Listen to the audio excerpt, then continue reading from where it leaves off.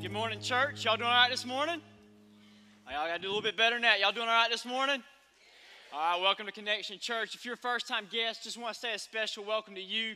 We're so glad you're here. Matter of fact, I think we got a few here this morning. Can we celebrate them? Just so thankful you're here with us. My name is Blake. I get the privilege to be one of the pastors here and get to teach this morning. And some of you may be surprised to see me up here, and that's okay because I'm surprised to see you too. I got that old call out of the bullpen again. Billy is feeling a little under the weather, and me and my family, we were at Wild Adventures yesterday, and around lunchtime I got that old call. And so has anybody ever rolled roller coasters and wrote a sermon at the same time? If we're up and down, that's why. Now you know why. I hope y'all slept good last night because we hadn't slept at all. Amen. Got a couple hours, but man, I'm excited to be able to serve in that way. And so, man, I just want to pray for us, and then we'll dive in. Let's pray real quick. God, we just love you and just thank you for your love for us.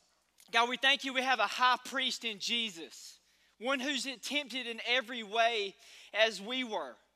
God, yet without sin, and we're so glad of that. We're so glad that we don't have to fight on our own, but God, we have a Lord and Savior who loves us, who died for us, and wants a relationship with us. And I just pray you'd stir our hearts this morning through your word. In Christ's name we pray, amen.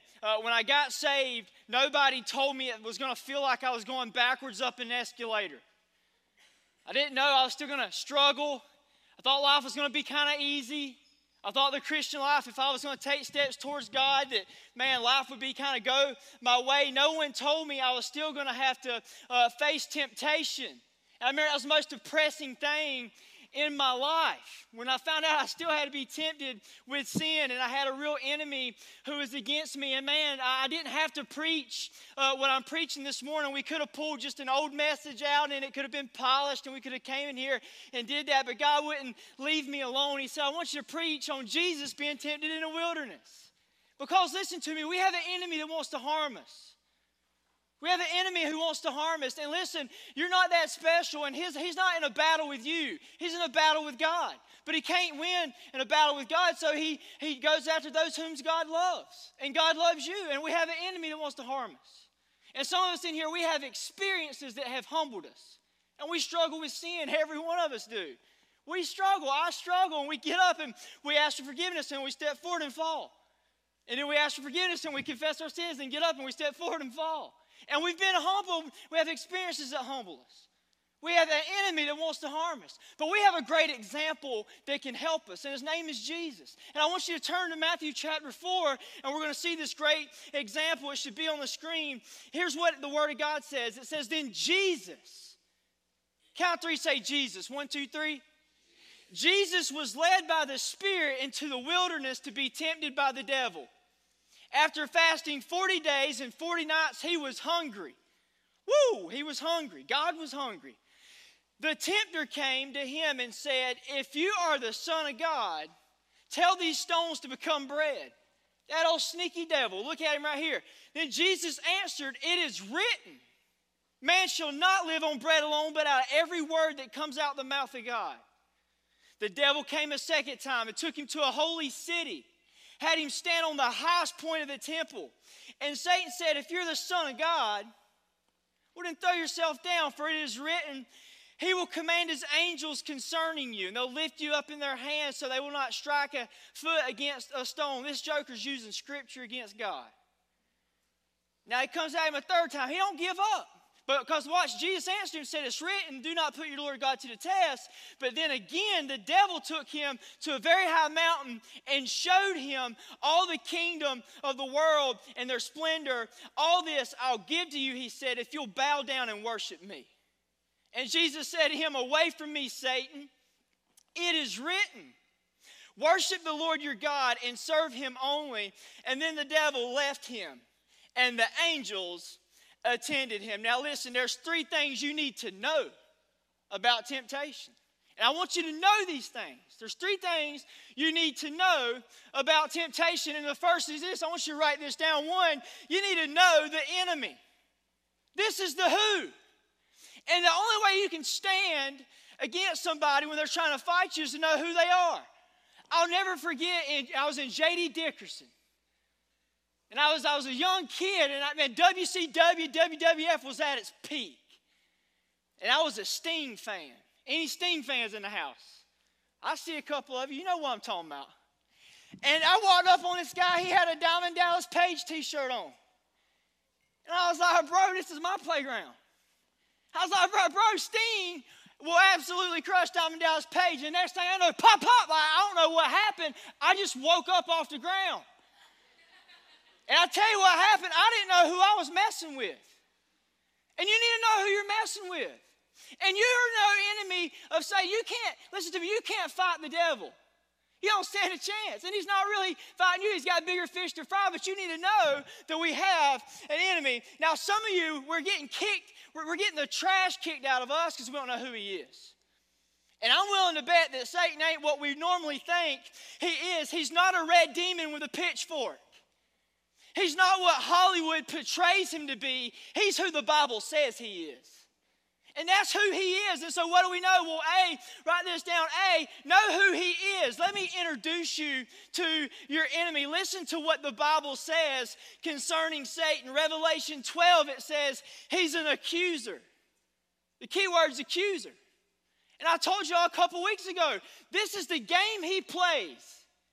He wants to accuse you and make you believe things that ain't true so he can control your life from there. And he'll tell you things like, well, I just can't pray. Well, that's a bunch of bullcrap. Because if you buy into the lie that you can't pray, now you ain't going to pray. But can you say, God, I can't pray. Teach me how to pray. That's a prayer. And everybody has the gift of prayer. Or you say things like, well, I'm not smart. I can't read the Bible. Well, if you believe that, you sure ain't going to read the Bible. But the Holy Spirit wrote the Bible. And the Holy Spirit lives in us as Christians. And I'm telling you, God has given you everything you need. But he's an accuser. He wants to tell you lies that ain't true, make you buy into the lie, and then he'll control your life. From there, he's an accuser. Listen, John 8 says he's the father of lies. Key word, he's a liar. Now listen, he'll bend the truth. He'll stretch the truth. He'll twist the truth. He'll tell half the truth, but he ain't never going to tell the truth in context anyway. And listen to me, it says in Genesis 3, he's a crafty serpent. He's crafty. We'll call him slick. He's slick. And most of us, we don't think Satan is attacking us when everything's going great in our lives. We think he's attacking us when everything's falling apart. But most of the time, Satan does his greatest work when you're asleep. When you're asleep. What I mean by asleep, I mean not on mission for God and everything's comfortable and everything, you think everything is fine in your life. He's crafty. He doesn't attack you the way you think that he would. 2 Corinthians says he's a dark angel that masquerades as an angel of light. He wears a mask. He hides behind what's beautiful. You ever seen one of them bug zappers? There's a light. And it's attracting, and they fly to it, and then bam, right, it gets them. That's what he got you, and you didn't see it coming. Everything looked good and great. That's what he does. Ezekiel 28. Listen to what God's word says referring to Satan. This is scripture. It says, you were the seal of perfection. He's talking about Satan. You were perfect. You were full of wisdom. You were good on the pipes. You were musically talented. You were filled with wisdom and perfect in beauty. The devil drives a BMW. He's beautiful. He's musically talented. He's filled with wisdom. You need to know this about Satan. Satan's beautiful. Other than God, nothing's more beautiful than Satan. And that's what he does. He doesn't come at you with a flamethrower. He comes at you in beauty and majesty. He's powerful. Other than God, nothing's more powerful than Satan. And music is powerful. It controls the mind. It controls the feelings. You be dancing, don't even know you're dancing. I mean, that's something. Let it go, let it go. I mean, I'm walking around the house singing stuff I don't even like. It's powerful. It moves you. And before you know it, listen, he ain't going to yell at you. He's going to whisper in your ear and tell you what you want to hear. And then you're moving to his beat and his drum. He's beautiful. He's musically talented. He's powerful. And he's wise. Other than God, no one is more wiser than Satan. Nobody. I love playing checkers with Easton only because I really suck at checkers and I can beat him and I don't have to feel bad about it because he don't even know how to play.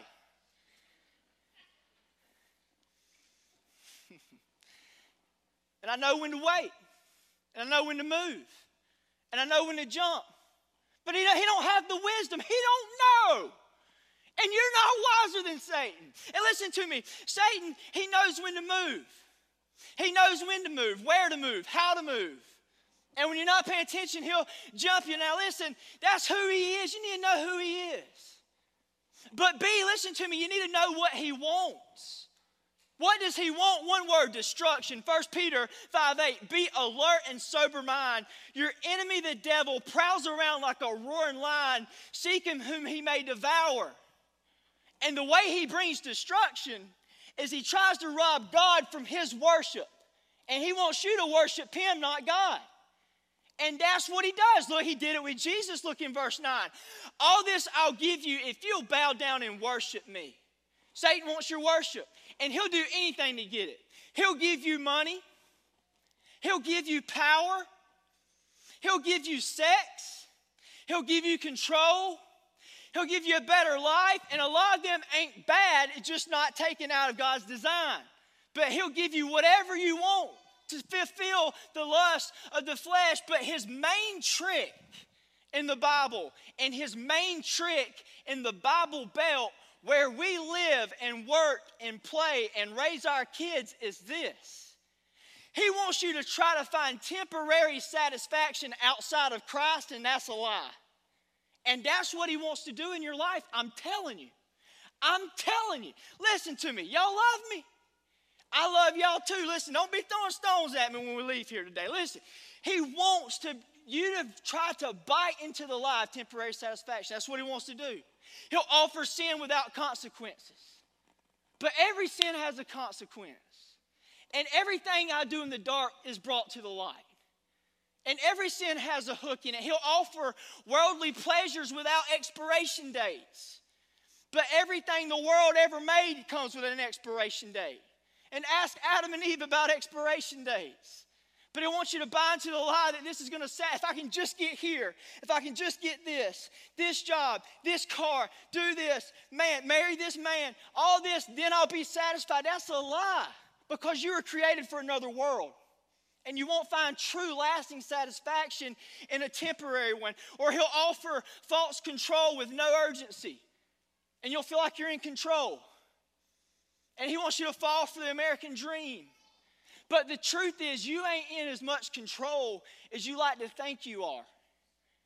And the truth is, we're dying every day. Life itself is a terminal illness. We're living to die. There's sin in the world, and he wants you to hide behind that comfort and feel like you're in control. He wants you to worship him by worshiping yourself. That's what he wants to do. He's slick. He's sly. Now listen to me. The byproduct of this is, listen, one, you're going to be ineffective for the kingdom. Because you can't affect the kingdom if I'm more worried, I'm going to use me. If I'm more worried about my kingdom on earth, I'm not going to affect God's kingdom up there on earth. Because I'm too worried about me. We'll be ineffective for the kingdom. What about this? We'll experience personal emptiness.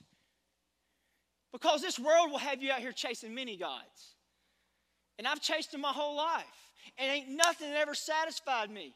It's like pots with cracks in it, dripping, water just leaking and dripping. Nothing is satisfying, but God is a living well. And what about this? Eternal damnation, destruction. Listen to me, because that's what Satan wants for your life, not God.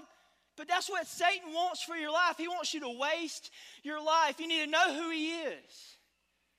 You need to know what he wants. He wants your worship.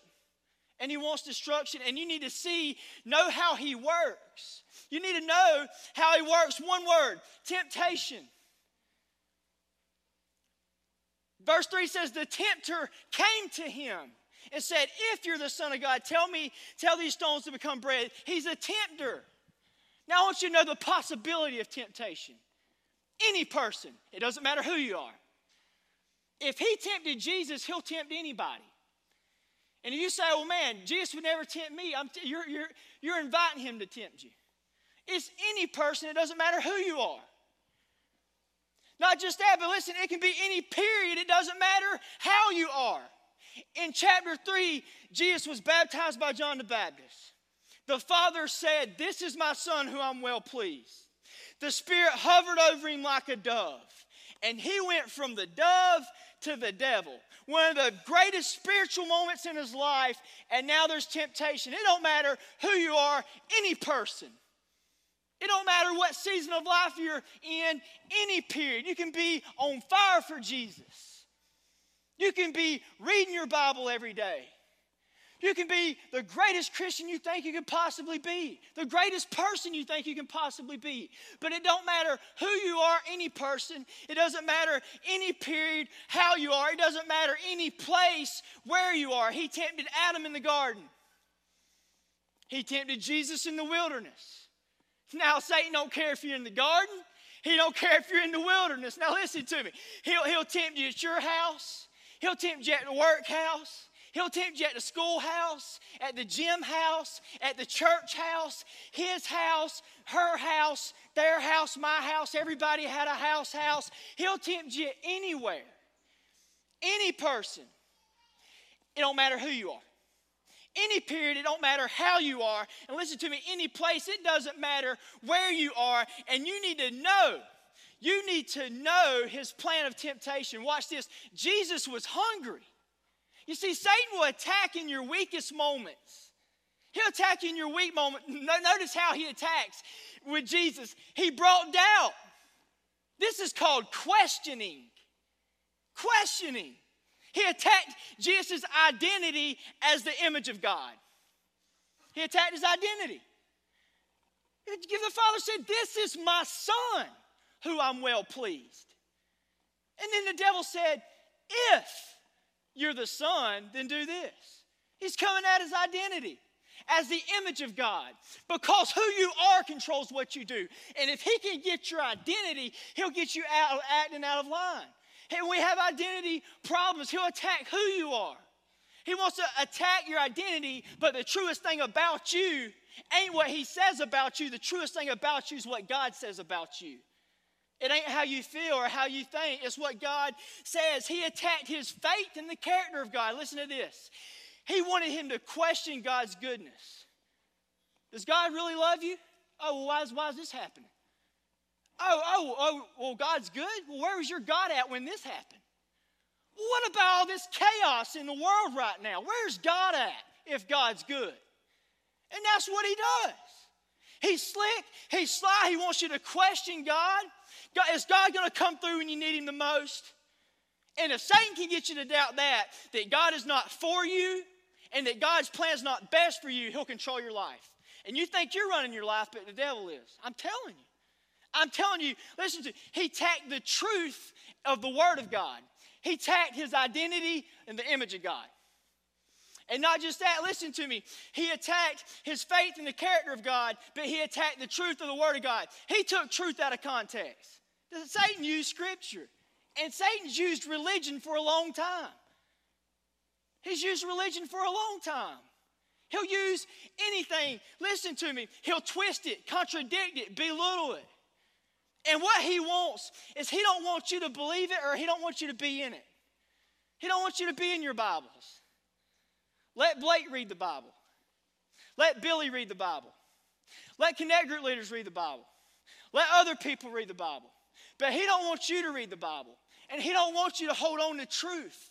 I'm telling you, listen to me, he brings doubt. Not just doubt, but he brings division. That's called isolation. He waits till Jesus gets alone. You got the Father. It's my Son who I'm well pleased. You got the Son. You got the Spirit. Now that's a Trinity. And anything God unifies, Satan wants to disunify. Because he can't stand God. And he wants to disunify you. He wants to get in the church. He wants to disunify Christians in small groups, disunify Christians on Sunday mornings. He wants to disunify. That's why we can't get along. He wants to bring disunity. He wants to harm your family. He wants to bring disunity in your friends. Because if he can get you isolated, that's the devil's playground. He doesn't want you in community. He doesn't want you around other Christians. He doesn't want you around believers. He wants to wreak havoc. He brings division. That's called isolation. He brings distraction. That's called redirection. And he wants to distract you from what's important in your life. He wants to distract you from living life on purpose for a purpose. Y'all thought Satan was coming after you with a spiked baseball bat.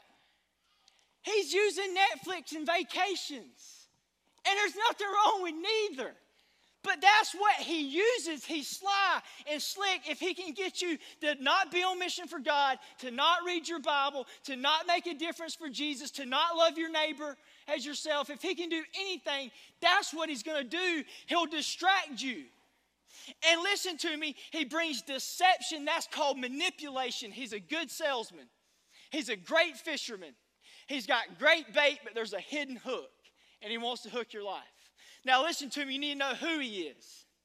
You need to know what he wants. And you need to know how he works. Now notice where he attacks. Watch this. Know the points of temptation. Hebrews 4:15 says, we have a high priest named Jesus who's not unable to empathize with our weakness. But we have a high priest who's been tempted in every way. Every way. At every point. Well, there's really only 3 points. There's really only 3, we'll call them areas. 3 ways he wants to tempt you. That's why I love Pee Wee football. Anybody can be a Pee Wee football coach if you can just get them to line up. You can do it. Because you only got 2 plays. You got a sweep to the left. You got a sweep to the right. But ain't no Peyton Manning about to step back and drop a Hail Mary. Because it's Pee Wee football. You got a play to the left and a play to the right. Satan's got 3 plays. That's all he's got. But he's good at running them. He knows what buttons to mash and when to mash them. He is good at running these plays. Play number 1, the lust of the flesh. That's what feels good. That's called doing. It's temptations of doing. Lust of the flesh, that's passions. And he'll play into your passions. And it's temptations of doing something. Whether it's sexual sin of God's design, whether it's drugs or alcohol abuse outside of God's design, well, no matter what it is. I hate just saying random sins, but all sins outside of God's design. It's doing. It's gossiping. Whatever it is, doing, that's lust of the flesh. That's got to do with your passions. The play number 2 is lust of the eyes. Now, lust of the flesh, that's what feels good. Now, lust of the eyes, that's what looks good. Now, lust of the flesh, that's doing. Lust of the eyes, that is wanting. Lust of the flesh, that's passions. But lust of the eyes, that's possessions. And it's what looks good. And he'll keep you wanting and looking and wanting and never being satisfied with what you got and never being thankful for what you got. And that's why we have so much anxiety and FOMO and fear of missing out, and Instagram makes us feel like crap and all these other things, because we want what we don't have and we're not satisfied with what we do have. Lust of the flesh, what feels good. Lust of the eyes, what looks good. He took him up and said, I'll give you all of this. Don't you see it? Don't you see it? Now watch this. Number 3, the pride of life. That's look at me. Now, lust of the flesh, that's doing. Now, lust of the eyes, that's wanting. Now, the pride of the life, that's being. It's being. Lust of the flesh, that's passions. Lust of the eyes, that's possessions. The pride of life, that's the person. And he wants you to make life about you. And not Philippians 2. Jesus didn't come to be served, but to serve. But he wants you to make life about you. Because when you make life about you, that's when you'll have marriage problems. When you make life about you, that's when you'll have friendship problems. When you make life about you, that's when you're not going to reach people for the kingdom of God. But that's what he wants to do. Lust of the flesh, lust of the eyes, and pride of life. Now, lust of the flesh, verse 3. The tempter came to him and said, if you're the Son of God, tell these stones to become bread. Now, there ain't nothing wrong with bread. But he wanted Jesus to put a fleshly want above God's will. And when good things become God things, that's when they become bad things. That's when they become bad things. They're not bad, they're good. But when they become God, they're bad. And that's the lust of the flesh. And then lust of the eyes, he said in verse 8, the devil took him to a high mountain and showed him. He said, you see this? Do you see this? Like Adam and Eve in the garden, do you see? He showed her the fruit, all the kingdom in the world of their splendor. He said, I'll give this all to you if you bow down and worship me. Now Adam, that joker gave it all to Satan. Adam had it all. He had it all. Can you imagine being in the garden? He had it all. And he handed it over to Satan. And now this dirty joker, Satan, is going to try to offer it back to God like Jesus don't own the world. He owns it all. But listen, he's offering him, that is the pride, the lust of the eyes. Now listen to me, possessions ain't wrong until you give your worship to them. That's it. Nothing wrong with having until you take your worship from God and say, this is what's going to satisfy me. This is what I want. This is what I give my time to, my energy. Listen, what gets your most attention? What consumes the most of your time? What consumes the most of your money? What consumes the most of your talents? What consumes the most of your affections? That's what you're worshiping. And 3, the pride of life. Here's what he told Jesus. Now listen to him. If you're the Son of God, if you are, throw yourself down. It's written, he'll command angels concerning you, and they'll lift you up in their hands, and you won't strike your foot against the stone. Listen, he's trying to get Jesus to flex. Hey, just flex a little bit. If you're the Son of God, flex a little bit. Show me a little something. Angels will come down and lift you up. Just flex. Hey, beat your chest a little bit. That's what he's trying to do. He wants Jesus to make life about Jesus. And life is about Jesus. But he's a great example of how we shouldn't make life about ourselves. And here is my question. If you were Satan, how would you tempt yourself right now? If you were Satan, how would you tempt yourself right now? Well, listen, would it be the lust of the flesh, what feels good? Because some of us are going to get tempted later on today and tempted tomorrow. Some of us will be tempted right now. But listen, is it the lust of the flesh, what feels good? Is it the lust of the eyes, what looks good? Or is it the pride of life, listen, what you think is best for your life? Now, 1, you need to know the enemy. But not just that. 2, write this down. You need to know the scriptures. You need to know the scriptures. Look with me in verse 4. Jesus says, it is written, man shall not live on bread alone, but out every word that comes out of the mouth of God. Verse 7, Jesus answered him, it is written. Don't put Lord your God to the test. Listen to me in verse 10. Jesus said to him, away from me, Satan, it is written. It is written, and Jesus is our great example. And if Jesus used Scripture to fight the devil's temptation and lies, I don't know about you, but I know, man, I need Scripture in my life. Where would we be at without the Scriptures? Where would you be at? Would there be any truth in the world whatsoever? Think about what the Scriptures tell us to do. They tell us to, listen, stand on the Word of God. Verse 4 says, Jesus answered, man shall live on bread alone, but every word will live and stand on the Word of God. And the truest thing about the Bible is what the Bible says about itself, because it's the breath of God. Listen to what the Bible says about itself. It's living and active. Hebrews 4:12, for the word of God is alive and active, sharper than any double-edged sword. It penetrates, dividing soul, spirit, and joints. And it judges the thoughts and the attitudes of the heart. It is a lie detector test. It's a lie detector test. Now, when you get saved, listen to me, you get a new home. Your home's in heaven. When you get saved, you get a new heart. When you get saved, you get new habits. But when you get saved, you got this same head, these same thoughts. That's why the Bible says renew your mind in the Word of God. That's why it says take every thought captive. Because sometimes your worst enemy is yourself. Sometimes the worst person that talks bad about you is yourself when you look in the mirror.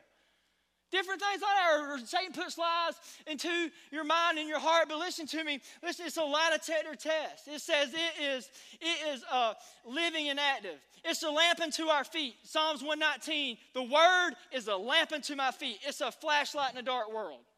It'll tell you where to go. It'll tell you where not to go. And if you need anything in your life, this book does not have a bottom. It don't have a bottom. There's no bottom to the barrel. It's living and active. And if you need a question, listen to me, go to the Bible. If you need to make a decision in your life, go to the Bible.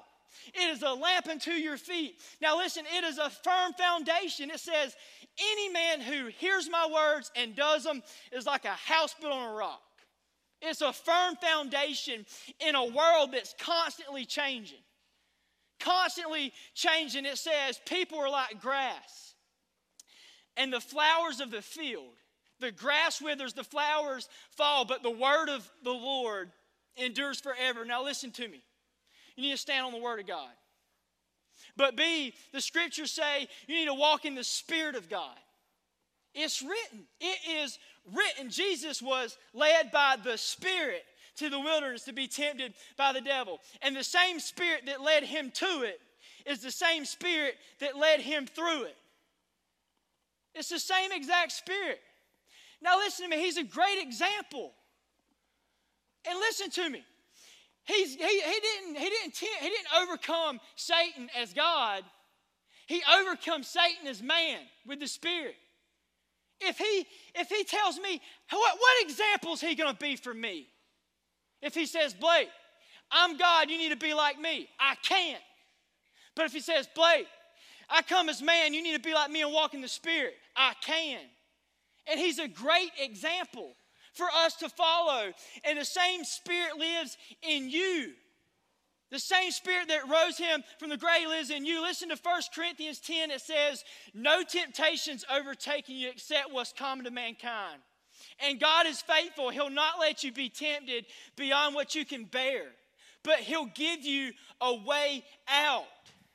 He'll give you a way out. And I'm telling you, the reason some of us can't overcome temptation or sin in our life is because either A, we don't have the Spirit of God in our life, or B, we're not walking in the Spirit. Because listen to me, you have to walk one way or the other, but you can't go both directions at the same time. The Spirit not only saves us, it's what we live life out of. Watch this, I've been crucified with Christ. Galatians 2. He died and the old man is dead. I'm crucified with Christ. Christ lives in me. And the life I now live, I live in the body, faith in the Son of God who gave himself for me, and he lives in me. And so I got to crucify the old self, and I got to put on the new self. And listen, I got to follow the Spirit of God, and I got to follow him. You can either follow the Spirit of God, or you can follow the flesh and do what you want to do. But you can't do both. I can't pray and struggle with pornography. I can't be following Jesus and struggling with and praising him in worship and gossiping. I'm following one direction or the other direction. And listen to me, the same Spirit that was with him lives in me. And if you're saved, he lives in you. And he'll give you the power to overcome temptation in your life. You need to stand on the Word of God. You need to walk in the Spirit of God. And then see, you need to put on the armor of God. It is written, Ephesians 6, it says this. Finally, be strong in the Lord. In the Lord. Be strong in the Lord and put on the full armor of God. You got to put it on. You don't struggle against flesh and blood, but against rulers and principalities and powers of a dark world. Put on the armor of God. And then he says, stand your ground. You're not fighting Satan. You're standing. You got to put on the armor of God. You got to suit up and put on the armor of God. Now listen to what he says. Stand your ground. You got to stand up in obedience to God. And then he says you got to pray in the Spirit on all occasions. Here's the truth. God has given you everything you need to live the Christian life if you're saved. Every single thing you have to defeat temptation in your life, you have. Listen to me, you got to suit up and put on Christ. Suit up. What else do you need? Listen to me. Truth. righteousness, peace with God, faith, salvation, and Scripture. What else do we need? We got to suit up and put on the armor of God. And we got to stand up and walk in obedience to God and remember what we're called to. And we got to speak up and battle in prayer and remember who it is to run to, because that's how you flee temptation, is by running to God. That's how you do it. You got to suit up.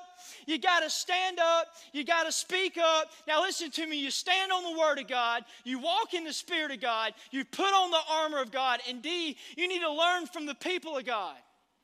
It is written. You need to know the Scriptures. Hebrews 12 says we're surrounded by such a great cloud of witnesses, and we can learn from their faith, but we can also learn from their falls. You can learn from David, and you'll stay on the battlefield. Because before he slept with Bathsheba, he got off the mission field. You can learn from David and stay on the battlefield. You can learn from Samson, and you won't flirt with sin. God told him, for you, not for all people, but for you, don't drink wine. But he was walking in the vineyards. Don't cut your hair. He gave the girl the scissors. I mean, he asked for it. He flirted with it. And we'll see how close we can get to temptation instead of seeing how far away we can get. But we can learn from the people in the Bible. You got to know your Scriptures. You learn from David, you stay on the mission field. If you learn from Samson, you won't flirt with sin. If you learn from Peter, you're going to swallow your pride. Peter said, I ain't going to deny you. Just said, yeah, actually you are. Never me. Boom, got him, because pride goes before destruction. And we can learn from David and Samson and Peter, and you learn from Adam and Eve, and you'll trust and obey. Because some of us, like me, I'll blame the devil for my own disobedience. And I'm like, man, Satan's after me today. And I'm like, actually, bro, you just been disobeying God. And you're not walking in the truth. That's why harm is coming your way. And sometimes I give the devil way too much credit than he deserves. But you'll learn from the people of God. Now listen to me. I want to ask you a question. E, where do you stand when it comes to spiritual warfare? Where do you stand? Because there's really only 3 categories that we could fit in. One is we're unaware. And this person doesn't have a clue they're in the battle. They're just walking around as if there's no war going around us because they're unaware. They have no clue. They don't even think about it. And they'll say, Blake, why is it every time I take 1 step forward to Christ, I get knocked back 2 steps? Why do me and my wife argue the most when I'm trying to read the Bible with her? I've had some of my greatest fights with Brandy after preaching. And it's like, man, because when you try to walk in the will of God and you try to do what God's want, that's when you'll have conflict in your life. And that's why some of us, we're just unaware. And you need to be aware and wake up. Wake up. And 2, man, some people, we're just unconcerned. And you know there's a battle, but we've grown complacent in it. And Satan's biggest, I'm coming after the church here. Love y'all. Satan's biggest advocates is cultural Christians. And it breaks my heart when I see people that ain't interested in God, because it's like what Gandhi said, I love your Jesus, but I don't love your Christians. Because your Christians are nothing like your Jesus. And Satan's biggest advocates that he uses is cultural Christianity. It's people who come to church, they say they're believers, but they don't love the world. They don't love their neighbor like themselves. There's no obedience in their life. They don't love Jesus. They don't read the Bible at home with their family. And Satan's telling us, that's when he would tell his buddies, if I was him, hey, leave them alone. Don't even mess with them. Because they're helping me out and don't even know it. They don't even know it. We're just asleep. Now listen to me. If you're unaware, you need to be aware and wake up. If you're unconcerned, listen to me, and you're complacent, you need to be alert and wise up. Satan don't want you making disciples. Satan don't want you fleeing temptation. Satan don't want you reading your Bible. He don't want you confessing sin and being honest. He don't want you taking next steps. He just wants you to go to church and play the Christian role. That's what he wants. And it's not worship to God, but it's not a light to the world either. And then 3, some of us, you're engaged. This is someone who's living on the mission for God. They're shaking and baking. I mean, they're getting things done for the kingdom. They're making disciples. They're worship nights in their homes. They're praying and fasting. Man, they are moving. They're loving their neighbor. They're witnessing to people. They're moving and shaking. And you're in a battle. And you need to know when you're on mission for Jesus to expect conflict. Don't go find it. You don't want to try to fight the devil. In Acts 19, there are some guys going around casting demons out. And one dude was like, hey, in the name of Jesus, he was going to cast him out. And a demon in the guy, demon-possessed guy, speaks and says, I know Jesus. I've heard of Paul, but who are you? And the Bible says, beat the pants off of him, and he ran away bloody. Now, I don't know if you've ever been in a fight, but if you get the pants beat off you and run out bloody, you didn't win that one, I'm going to guess. You're no match for Satan. And you don't need to go looking for trouble. You don't need to charge hell with a water pistol. You don't need to. You just need to live on mission for God. But when you do, listen, you need to expect conflict. So listen to me. Are you unaware? You need to wake up. Are you complacent? You need to wise up. Are you engaged? Remember, be alert and suit up. Now, you need to know your enemy. You need to know him. And B, you need to know your scriptures and what they say and what they can do in your life. But 3, you need to know the Savior. You need to know the Savior. I want you to write this down. A beloved Son.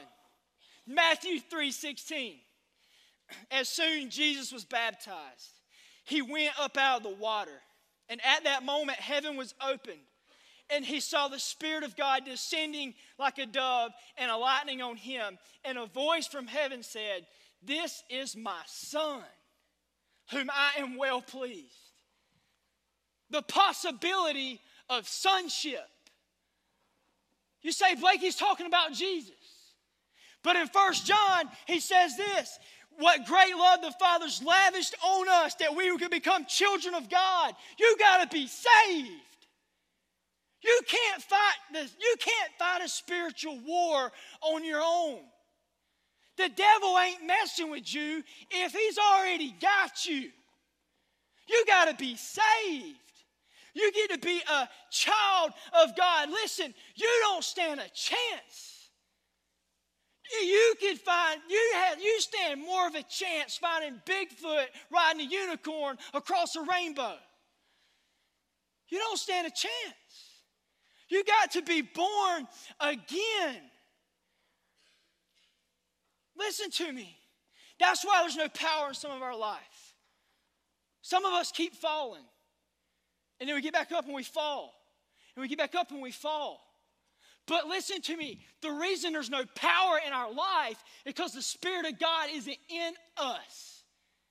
And you can't fight a spiritual war without the Spirit of God in you. You got to be born again.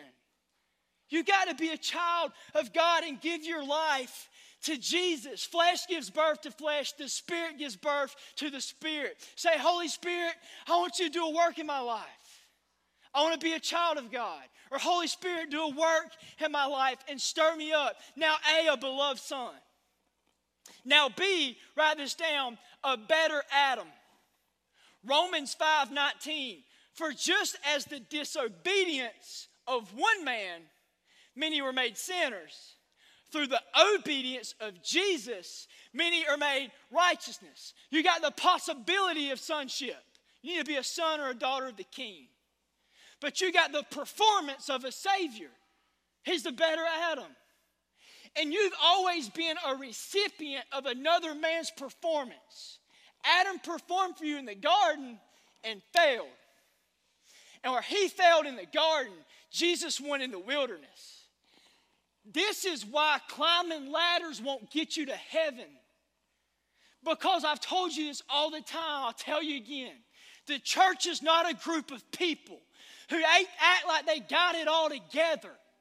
The church is a group of people who's finally admitted that they don't.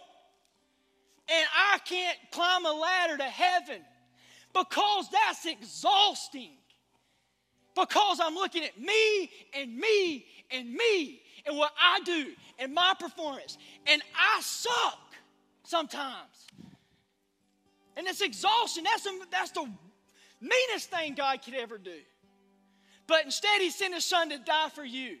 And it's His performance.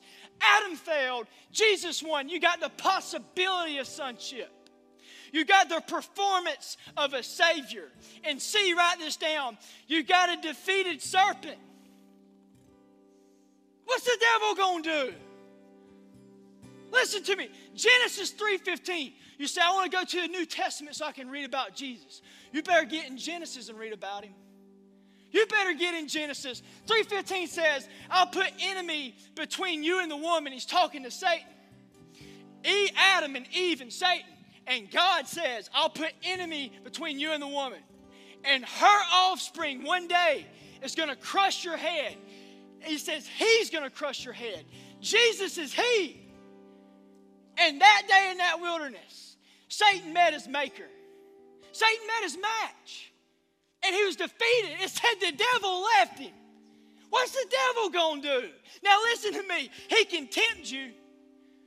He can taunt you. But if you're a child of God, He can't touch you unless God gives him permission.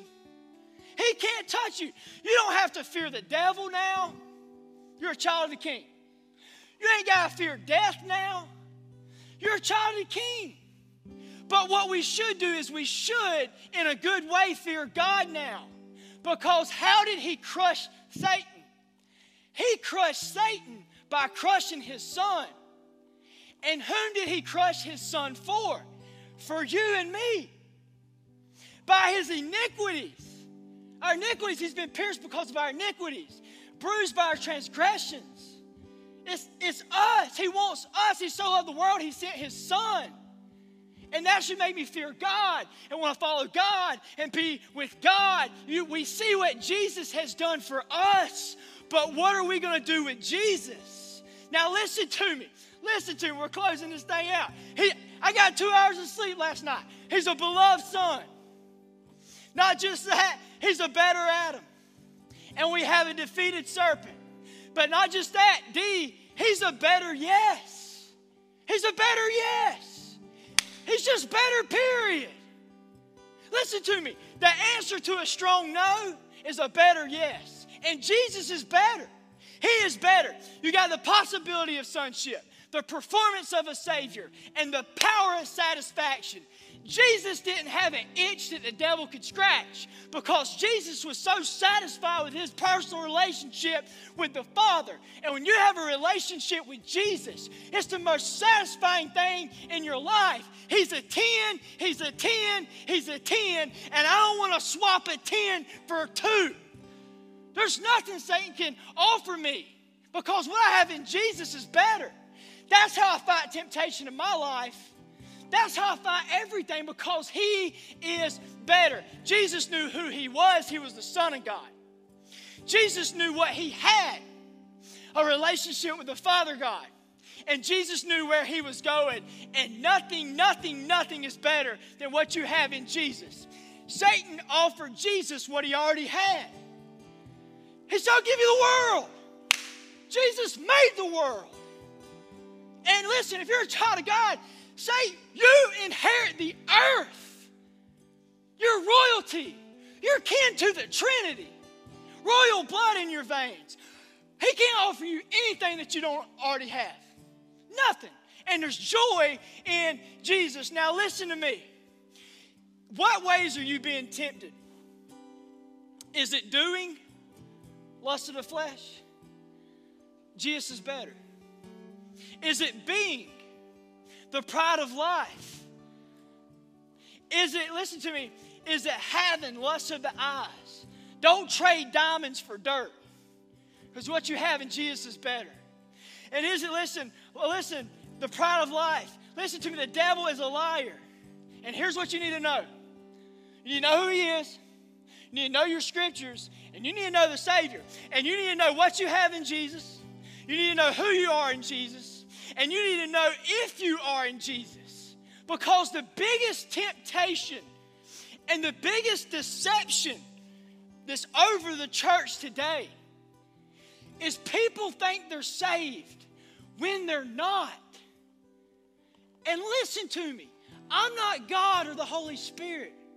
But I'm just telling you, when Jolie always said, Daddy, I thought God was big. I said, He is big. He said, He lives in our heart. I said, yeah. She said, well, won't He stick out? I said, He does. He does. He does stick out. And you don't got to guess. You can know. You can know. You can know. And here's what He says. I'm closing. Matthew 7, He says, not everyone who says to me, Lord, Lord, will enter the kingdom of heaven, but the one who does the will of the Father. There's only one person who's done the will of the Father, Jesus. So it's going to be those who are in Jesus, not in Adam. Now watch this. He says, many will say to me, Lord, listen to the selfishness. Lord, we did prophecy in your name. We drove out demons. We did miracles in your name. It's all about me and religion. And here's what He says. I'll tell them, I never knew you. I never knew you. And you need to know Him. And He wants to know you. Period. I tell my kids at youth all the time. I say, do you believe in Jesus? They say, yeah. I say, you want to know the only problem? You believe in Jesus the same way you believe in George Washington. I don't love George Washington. I'm sure he's a great guy, but I don't love him. He hasn't changed my life. He hasn't made me new. But that's different. Satan believes in Jesus and trembles. I'm not scaring you or trying to agitate you or rile you up. I love you very much. And I'm telling you, you just get in this thing. You ain't got to trust my word. You get in this Bible and you test it for yourself. You're going to come back saved. Because I don't have to take up for Jesus. He don't need me. I'm telling you, God loves you. And I've been praying for you. I didn't have to preach this. I could have preached something else. I could have preached an old sermon that's really polished. But I knew all night long that somebody was going to need to hear this. And I'm telling you, give your life to Jesus. Give your life to Jesus. Give your life to Jesus. Let's pray. God, we love you. God, we thank you for a great example in Jesus. God, He fought because we don't have to. And now we get to. We didn't stand a chance on our own, but you came. God, you fought for us. And God, you desire a relationship with us. You desire a relationship with us. And I'm just praying right now for the people in the room that's questioning their salvation or there's doubt in their heart. God, that you'd speak life into that person. God, you put your spirit in that person. And God, pray that they would come talk to somebody about it. God, we love you so much. We thank you for your love for us. In Christ's name we pray. Amen.